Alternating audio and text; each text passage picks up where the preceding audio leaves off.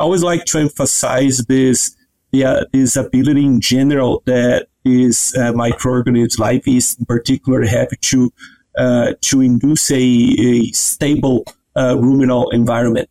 And sometimes a stable ruminal environment has nothing to do with the increase in pH. Maybe it's decreasing the variability of ruminal pH. A whole new era of communication in the dairy industry is coming. Now you have the brightest minds of the global dairy industry right in your pocket. And what's best? You can listen to all of them while driving to a farm, traveling, or running errands. It's never been this good, and it's never been this simple.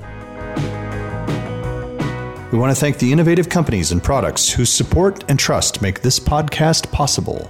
AB Vista, feed intelligence and targeted ingredients to optimize rumen function. Phibro Animal Health Corporation, healthy animals, healthy food, healthy world. Adiseo USA, producers of Smartimime M and MilkPay.com. Bergen Schmidt, your partner for improving animal performance. Diamond V, because animal health deserves a healthier approach. Welcome to the Dairy Podcast Show, a weekly podcast where you'll find cutting-edge insights and everything that's working in the global dairy industry. AB Vista helps dairy producers maximize their herd potential with feed intelligence and targeted ingredients to optimize rumen function and overall animal health. From young calves to lactating dairy cows, AB Vista is here to combine industry-leading products and optimal feed strategies to increase your ROI. Welcome back to the Dairy Podcast Show. My name is Barry Bradford from Michigan State University. Today I'm looking forward to talking with Dr. Jhones Sarturi. Dr. Sarturi is a faculty member at Texas Tech University in Lubbock. His background is he's originally from Brazil. He got his veterinary degree from the University for the Development of Pantanal, followed by a master's in agronomy from the University of Sao Paulo.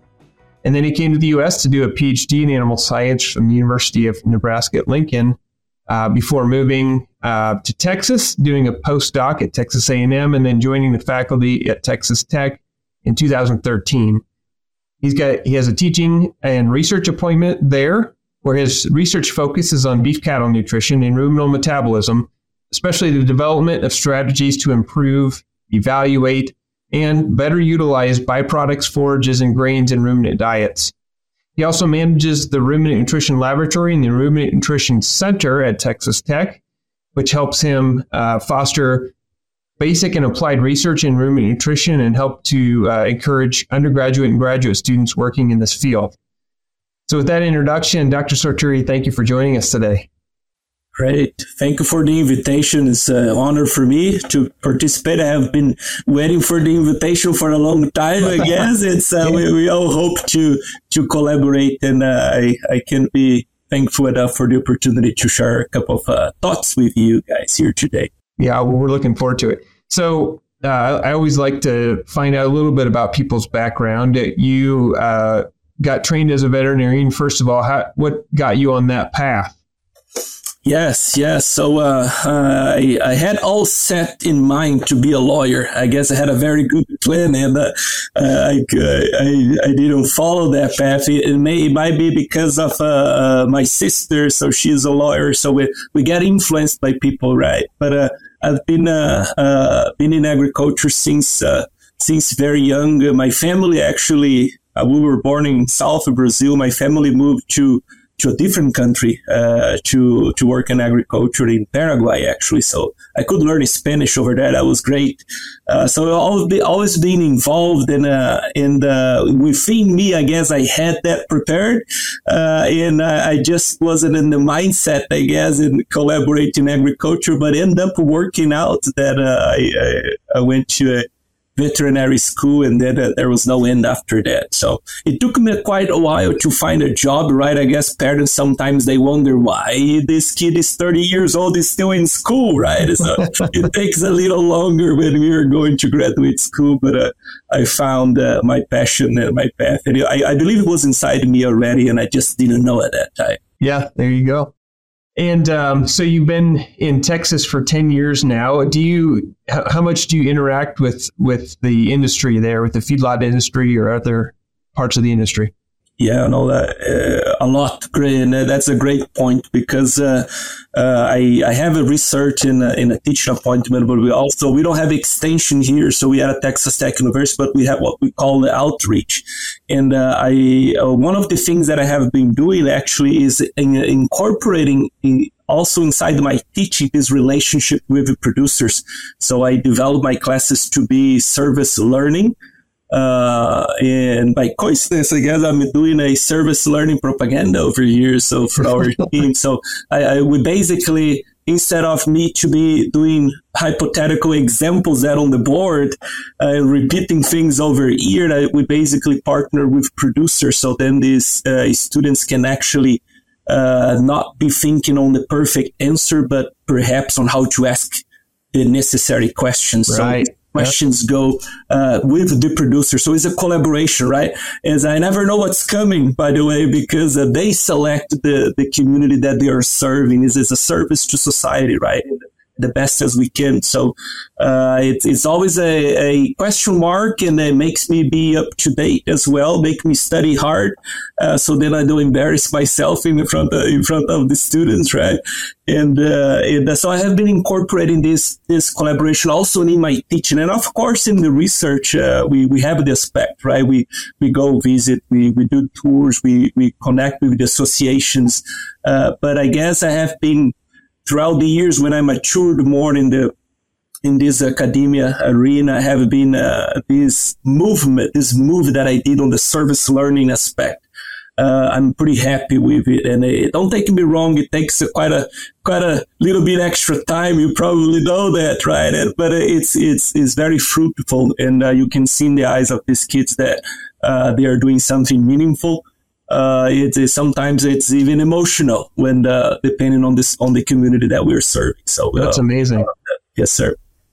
Yeah, I like how you point out. I think you're totally right that it's, especially in the Google era, helping kids learn how to ask the right questions is maybe more important than memorizing a pile of facts, right? I always tell them that if you don't know the answer, you can still give your opinion, right?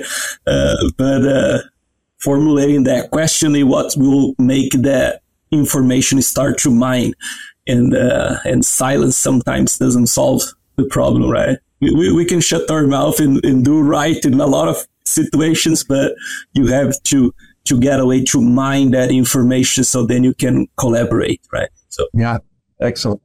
Mm-hmm. So let's dig in a little bit into your current research focus. Obviously, you're working in ruminant metabolism, specifically digestive physiology. First of all, for people working day to day on farms, what do you exactly mean by that digestive physiology or digestive, metabolism?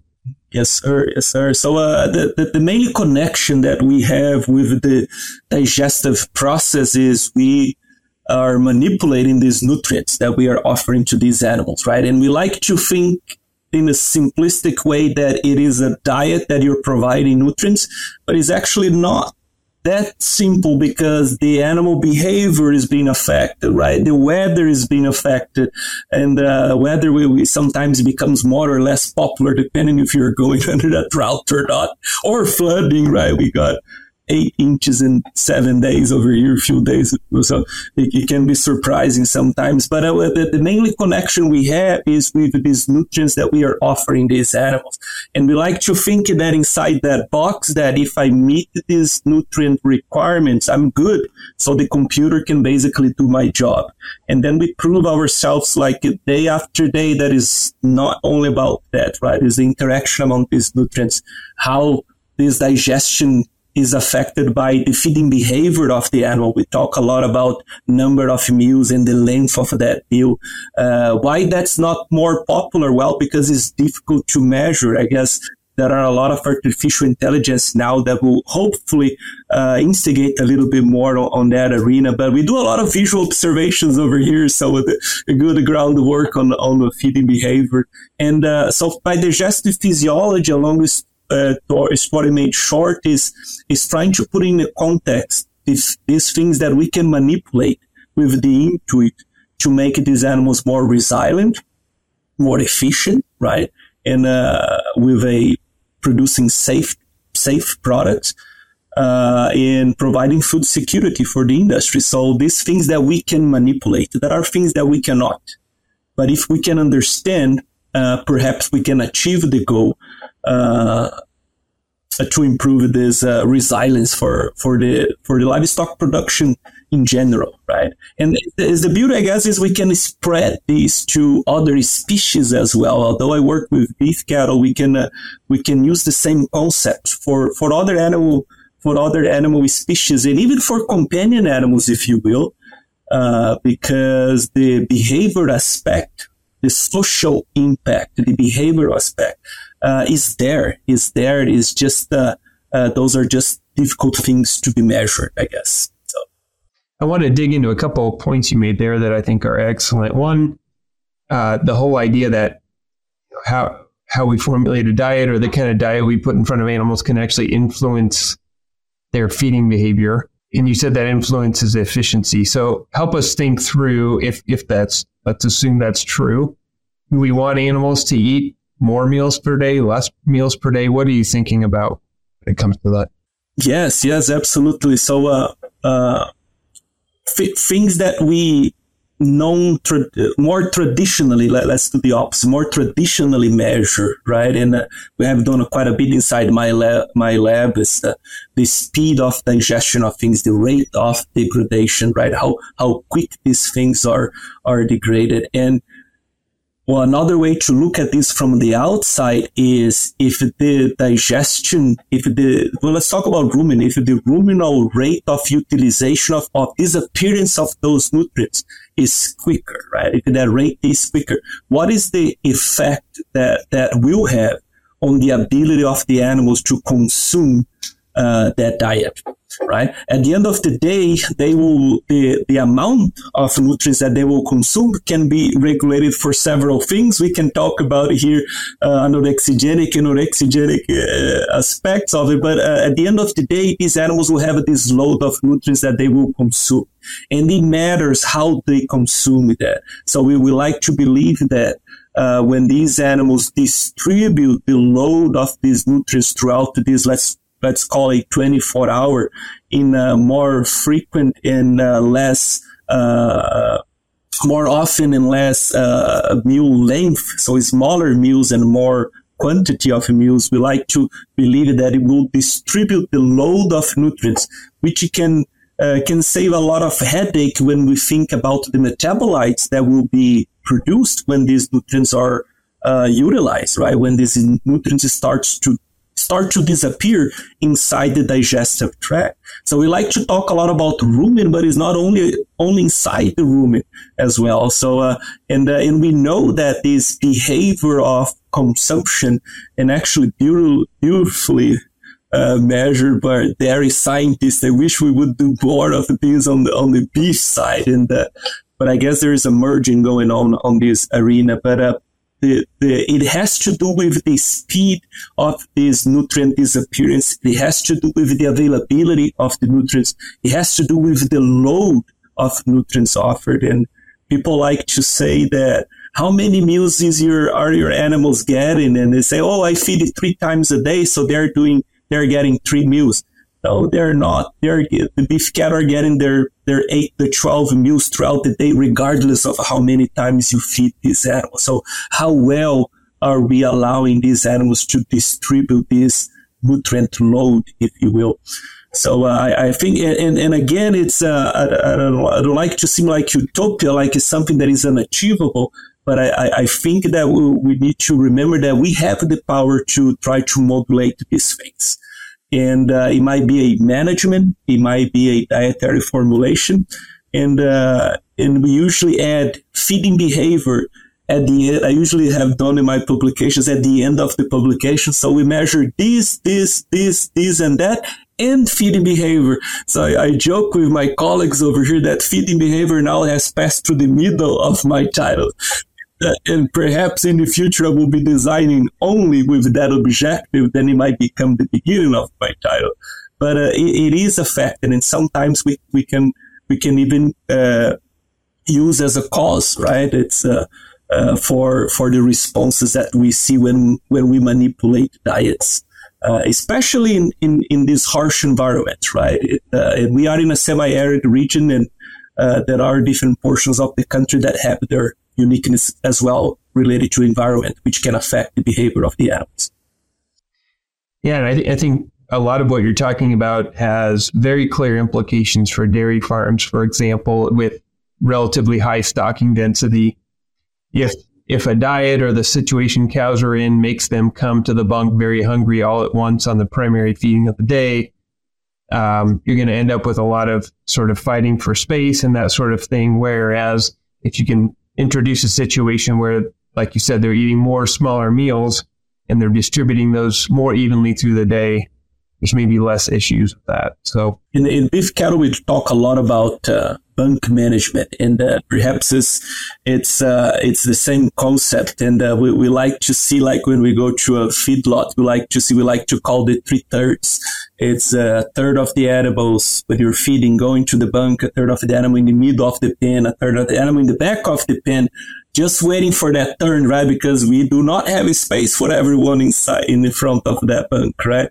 And that it's about that. It's about the daily management, right? So it goes a little bit away from what we do in the computer, and we hope for that diet to be the one that is consumed. But it has to do with it, and it's not only the diet, but the management as well. So talk to me a little bit too about, you mentioned one of the goals of the strategies you're working with is to make animals more resilient. What do you mean by that? Resilient against what challenges? Mm-hmm. Yeah, so we like to think here. So this is more region to region, but we can use, I guess, the concept for whatever the place. I guess if it is too hot or too cold, but the point is we're offering these animals the system not forces, but it somehow conditions us to have these animals to increase efficiency. And by increase efficiency means they have to produce with quality, with respecting the uniqueness of the animals, with considering well-being, but in a shorter amount of time. And how quick and how hard you push for this shorter amount of time will dictate how these animals will respond. So receiving diets, how long do we have to adapt these animals? Is any strategy to happen in that moment so then I don't compromise the development of this animal long run, because most of the cases, if we're dealing with a calf-fed system, we'll have this animal for 250 days inside the feedlot. In a dairy facility, the same. You're going to be feeding these animals all year long, right? And they eat much more than beef cattle, so the load of nutrients is elevated as well. So how efficient we are to having these animals exposing their potential for production, but at the same time, their potential for the longevity in the system, like if we think about the dairy, but on the shortness of the system, if you think about the beef system, right? We heard about a lot about the poor doers, right? And I believe the poor doers all started because of our fault in a specific moment, and how can we decrease the amount of these poor doers, let's call that way, and make sure that, yes, we can have healthy animals producing great products in an efficient way, respecting the environment, but also being economic, being profitable, right? So the resilience of the system, I guess, involves more than just the health of the animal or if it is profitable or not. So that's what I mean about the resilience of the system, because it has to be connected, right, on keeping these people in business, but at the same time respecting resources and respecting the animals. So I like to think about the resilience of the system. So maybe it's a too broad of a term for it. That helps. Thank you. Let's talk a little bit about, you've, I think, done a nice job of explaining some of the goals that you have in your research program. So what sorts of tools are you looking at right now that you think help animals move in this direction of being more resilient, maybe more efficient at the same time. Mm-hmm. Yeah. So we all have our own personal bias, right? So, and that everyone is guilty of it. And I have, and we can gauge this by how much time you have how much time of your graduate students you're investing on it. And direct fat microbials have been one of our focus over here, but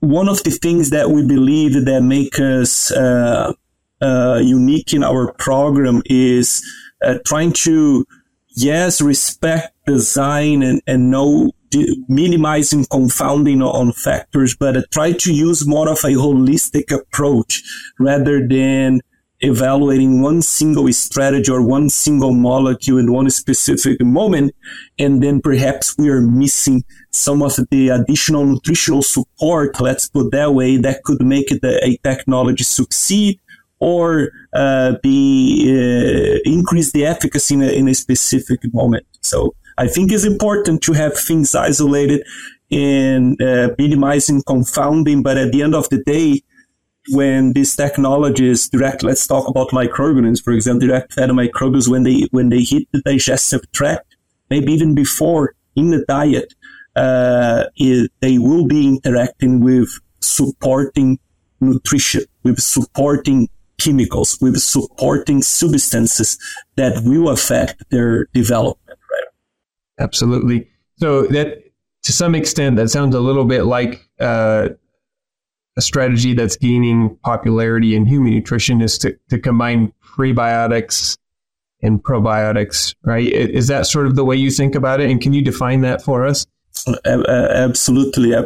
So, and some technologies, they actually have all together, right? If you think about some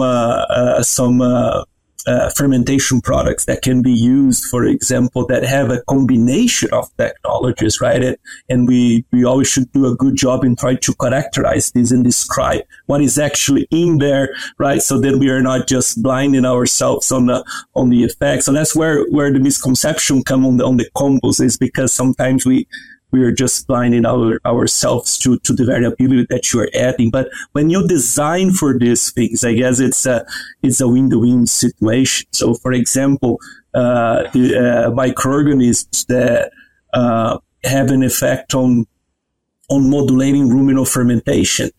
Thus, ruminal papillae has an impact on this modulation of the fermentation. Thus, oxidative stress, not only of the animal in the tissue, but within the microorganism, the microbiota inside the rumen has an effect on that. Which vitamins or which minerals or which nutritional support we can give to minimize some of these constraints, which help us to explain perhaps, it worked well in this type of diet, but it didn't in this type of diet, right? So, it's the same amount of starch.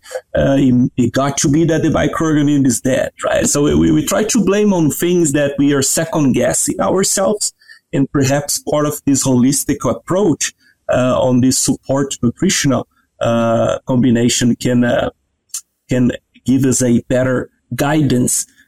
Instead of trying to eliminate all the confounders we can get, maybe we bring some of these together to have perhaps a positive associative effect on the response, right? So it's challenging. It's I guess, simpler said than done, but you have to have the scientific rationale behind, right? It cannot be gambling by any means. Otherwise, then it's better just to isolate the effects, right? So then I would agree with everybody else on that. So. And to your point about we can't just throw this in a computer and have the computer do the job, right? So if you mentioned associative effects. So we know from experiments that there are things we can put in diets that are going to influence digestibility of other things. And yet I'm not aware of any animal nutrition computer model that will accurately account for those things, right? So that's where human expertise brings a lot of value. And I think there's real potential still to learn more, to inform humans better that are doing diets Mm-hmm. What particular, you mentioned using sort of holistic interventions or tools. Talk me through some of those that you're working with right now. Okay, all right. So, for example, live yeast, for example, has been around. Every time I see a review, I try to see how many papers they mention or how many years that has been around. I lost count on that, and I guess there are several ways to count that. But why do we continue assessing? Why is still a so productive area in science, and so there is a reason for that, and the reason is we are trying to find these better strategies. We are trying to understand why it works sometimes and does, and others. Why that effect is not clear, and it was within the determination that we had for this study that is no longer anymore over there. And then we try to think about, okay, that's just the number of the animals. Let's every single study now, let's use 1,000 animals and we solve all the problems. And the answer would be no, right? When the answer is too simple like that, I guess we can already expect that the answer is probably not that way. So, one of the things we have been exploring is this oxidative environment. And I like to focus in the rumen, but we have been merging to other digestive compartments as well. So, in the development of the papillae, because at the end of the day, this papillae will mediate the absorption of all of the fatty acids and minerals and vitamins, and we want a healthy ruminal papillae, and we actually have a little arm as well connect to try to work on liver abscesses and try to understand more about this and rethink about the things that we thought we knew. Maybe we don't know as much as we thought. So it's so when we are using models or like live yeast that have a scientific background on modes of action and on potential activity of these microorganisms inside the rumen, that's the point that you can think about supporting nutrients that can fulfill the same mission. So one of the things that I try to focus with live yeast is oxidative stress and development of papillae. And I mentioned before vitamin C and vitamin B1. It wasn't a coincidence. It's a couple of things that we have been assessing. But the idea ultimately is to have the support need, provide this support for the microorganism, and it might be through the host, it might be through the microbiota directly, but try to fill up some of these gaps that we feel there is a potential to be fulfilled, especially for high-producing animals. We are putting calves. We expect a lot from these animals nowadays, and advancements in genetics, especially in the beef side. So the dairy side has been, I guess, a long way from ahead of this curve. But on the beef side, there's improvements in genetics, and we're exploring more of these animals as we go. These high-producing animals perhaps have unique needs that maybe we didn't have in the past when we were harvesting these animals with 800 pounds or 900 pounds. So I like that concept. You're looking for nutrients that are going to sort of work synergistically with the direct-fed microbial live yeast in this case. Mm-hmm. Talk me through some of the interesting findings you've had in that space. Are you seeing these combined packs have clear impacts in a repeatable way, or are you seeing more effects in certain situations? Yeah, so we have been. There are a couple of things that seem to be very consistent, and we feel very happy about it, because it means that it has to do more with the concept and less with the current situation, right? Because there are type of animals and time of the year; those are all compoundings, right? But we had a chance to be around in the arena for the past few years with these concept. And for example, effects on adipose tissue deposition. Perhaps not in the portion that we wanted that adipose tissue to be at. Like if we think about the beef cattle, we talk about marbling, right? But by the fact that we are getting carcasses with a greater adipose tissue, it tells me that we made these nutrients more available if the intake wasn't a direct effect. So it tells me that more of those nutrients were utilized. And the digestion, perhaps the efficiency of that digestion per gram of organic matter fermented, or whatever the unit we want to use. But until we figure out to better partition in this, I guess the improvement in disappearance in digestion is something very popular. We used to see improvement in digestion and then not in a different situation. And this improvement in dry matter digestibility, organic matter digestibility, especially fiber components, MDF, ADF, and hemicellulose, we do by calculation, has been very consistent in different scenarios, regardless if it's a calf fat, if it is a yearling system, or if it is a high stressful environment. We try to modulate that as well. Actually, some of these responses can be more actually intense on animals that were challenged somehow because of environment or management. And the way we do it, we didn't put them in chambers, so we try to stimulate more on the management of these animals to stimulate this stress. But regardless of the situation, this improvement in digestion in the adipose tissue has been very consistent. So it improvement in ruminal papillae absorptive area, for example. So this have been repeated, and then we get one or other elements showing up occasionally that we feel that it might be more related to the animal rather than the technology being used. But digestion, adipose tissue would be the main ones. And just to pick on one of those outcomes, and this may well be pure speculation, but help me connect the dots how you think a live yeast that's fed along with some other components of a supplement might actually improve whole tract digestibility of fiber, for example.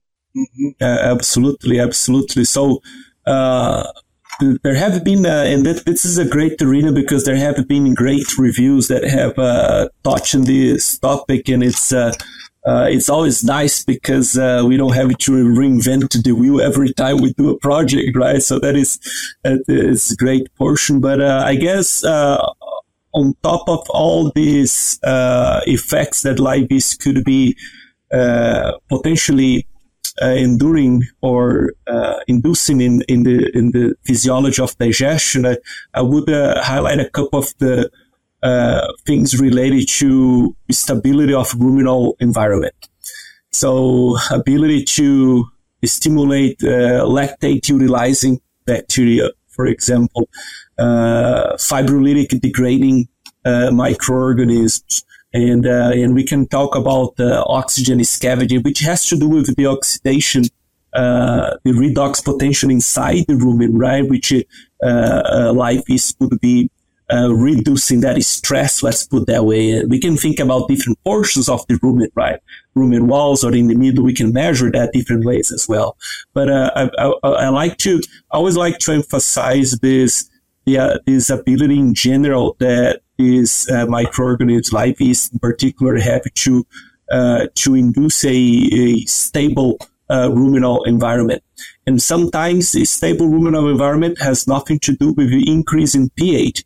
Maybe it's decreasing the variability of ruminal pH. So Dr. Bushman and Dr. Penn in Canada have done a tremendous job on showing that relationship of it might not have to be with the average. It might be the decrease in variability, right? And these are consistent things that we can see that might induce the improvement of this nutrient utilization, right? Less of these bumps inside the digestive tract will favor ruminal degradation, and why not intestinal disappearance as well? Why not hindgut? We don't measure much hindgut, right? It's not because it's not important, right? It's difficult. It's challenging. And we have been recently using, for example, some of the, of course, we didn't invent this. Fecal pH has been around for a long time, measurement. But one of the things we have been doing is this cyclical assessment, right? This 24 hours, because depending on the moment you measure, you might be measuring up there or down here. So I believe graduate students love when I say that we have a 24-hour collection, or at least 24 time points. There are several ways we can do that. But one of the things that is interesting is that sometimes, for example, doing a simple comparison, a finisher diet and a grower diet, and we look at the fecal pH, and then I would say, okay, so the finisher diet, more fecal starch, greater fermentation, it drops the pH. The difference is there. That might be the reason. It might be because of the load. It might not be starch concentration in the diet, it might be the starch consumption. But that's a scene for a different discussion. But you have those differences, and one of the things is when we have yeast included in this type of assessment, perhaps we exacerbate that difference. Not by changing much the lower pH, but raising the greatest pH. And it means that more of that starch disappearing, right? Making the more of that starch to disappear. So exacerbating those differences, making it less variable. And actually it's related when we try to measure these things, and we are capable actually to detect differences, right? Because they are less variable. So it's not only about the size or the magnitude of that difference, but actually the ability to detect that difference, because now things are less variable. And I think that's a good point we can think about live yeast, making things less variable in the digestive tract. So I know you spend most of your time thinking about applications on the beef side, but if you had one takeaway from your work that you think could really impact decisions we make with diets for dairy cattle, for example, what would that be? What comes to your mind? Yeah, so I always try to think about the things that overlap, right? So then I can make my my message meaningful, right? A couple of the things that we need to realize that it really happens with these dairy cows is the load of nutrient, the consumption, the load of the nutrients that these animals will take every single day. So if a feeding behavior hasn't been yet the focus of your measurements, of your observations, I think is as it is merging in the title of my publications, I guess it should merge as well as the importance on things that we observe every day. And don't take me wrong, anecdotal observations are very valid, and some changes in management or things that can make these animals actually not charging that buck, right? And they're distributing this load of nutrient consumption, and of course have a balanced diet based on the phase that animal needs. But unique things in the operation that might be affecting this animal behavior might be much more important and valuable than try to see how many parts per million of this or that micromineral, which I bet the nutritionists are already doing a great job. And taking care of that, we can call housekeeping, right? Although a lot of things to figure out yet, but we like to think that we are covering these bases, and at distance, the nutritionist is not every day inside the operation, right? No one would do that. And how is that communication happening? Right. It's some of the social aspect as well. And I got a PhD in philosophy, right? Doctorate in philosophy, right? But I don't like to talk about that. But how is that communication happen? How is that transfer of information from the employee for the person that is on a daily basis with these animals, helping me to set up a nutritional strategy. Is this communication happening, right? And it's challenging, right? It's not easy because a computer yet cannot do that for us. I don't think it will ever be able to, but it will be always tools that we will have, right? Dr. Tedeschi has several, my colleague further south over here at Texas A&M, and he had a great symposium this year in Animal Science. He really talk about artificial intelligence, right?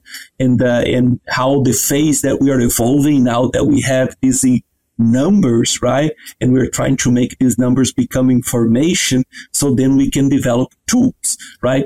Tools for what? Is to connect this communication on these anecdotal observations that can help us to better manage these animals and better provide the nutrients that throughout the day for these animals. It's challenging, but I think we have extra tools coming on, but that will never replace the communication, right, Dr. Bradford? I believe it has been out there since a long time, and people like to say that the eyes of the owner makes a difference, right?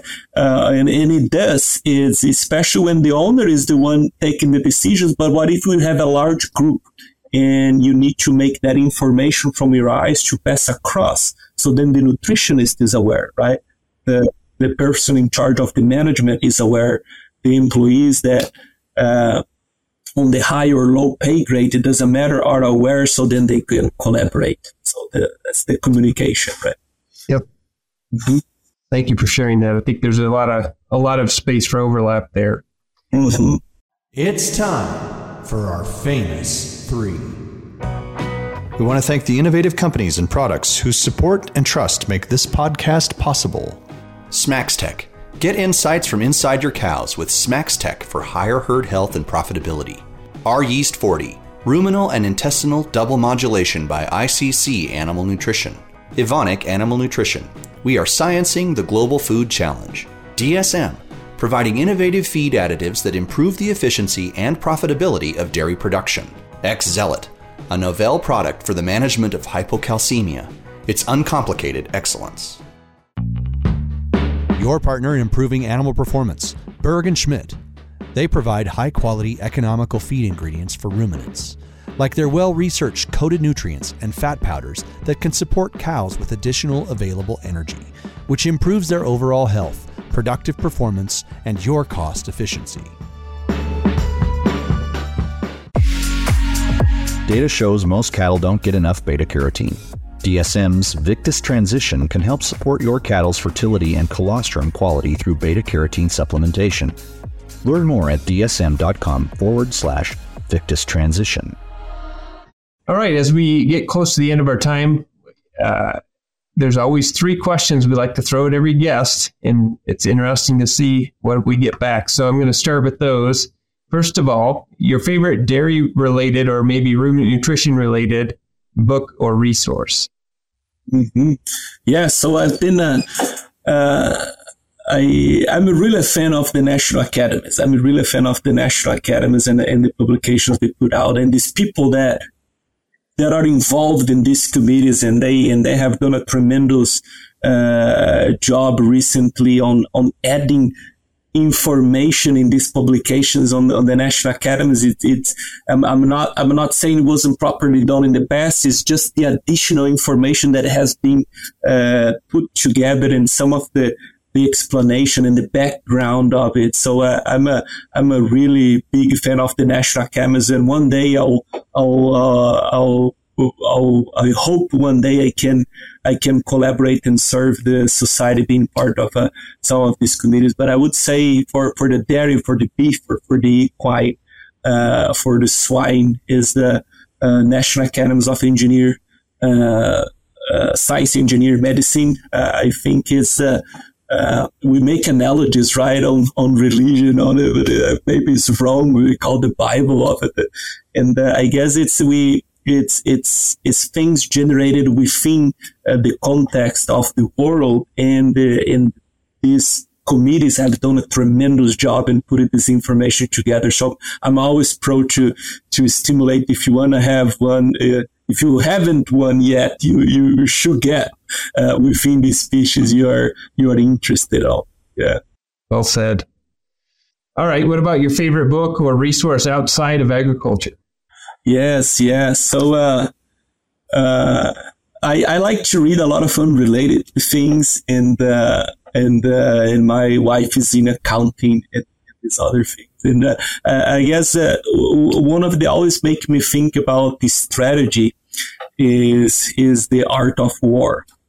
And when we are thinking about strategies is maybe if you haven't read the book, it has basically nothing to do about killing anyone. Is about to strategize and being able to be part of a succeed in using these strategies within a community that you survive. And I think we can take that very same concept and place in education, and place in research, and place in personal life, and place in personal relationships. I have a big group over here. I have several graduate students, several undergraduate research. I'm very proud of all of them.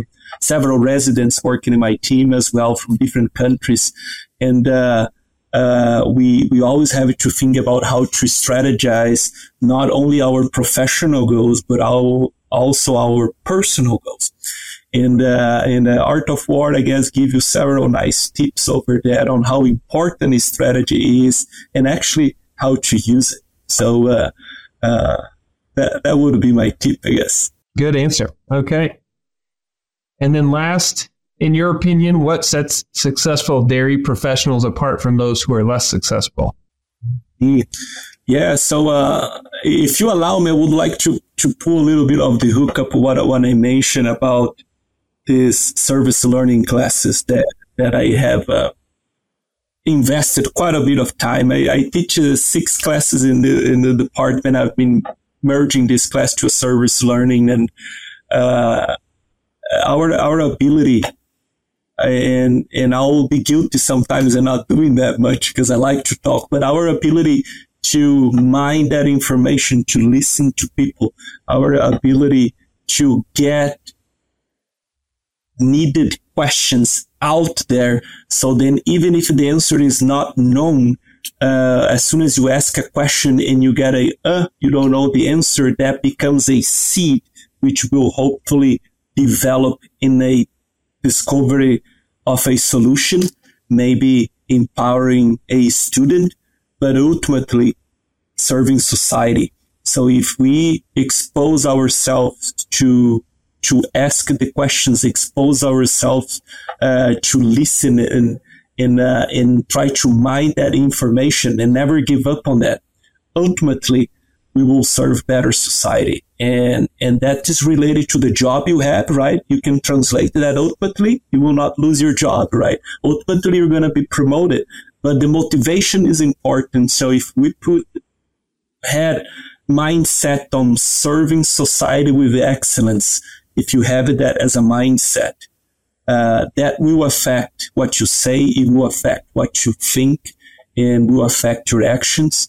And you will serve society with excellence, hopefully in the short and as soon as possible, right? But you will do it and will make you resilient.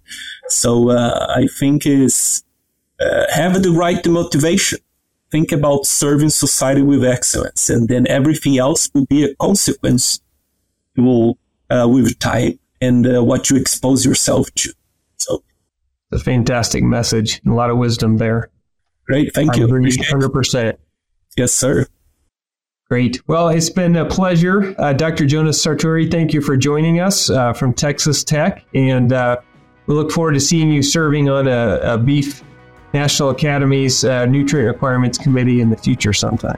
There you go. Great. Amen. And thank you again for the invitation. Very honored to spend minutes with you guys. And feel free to reach out if I can be helpful in anything else. Thank you. This has been another episode of the Dairy Podcast Show. If you haven't subscribed yet, please hit that button so you don't miss the next episode. And until next time, we'll see you then.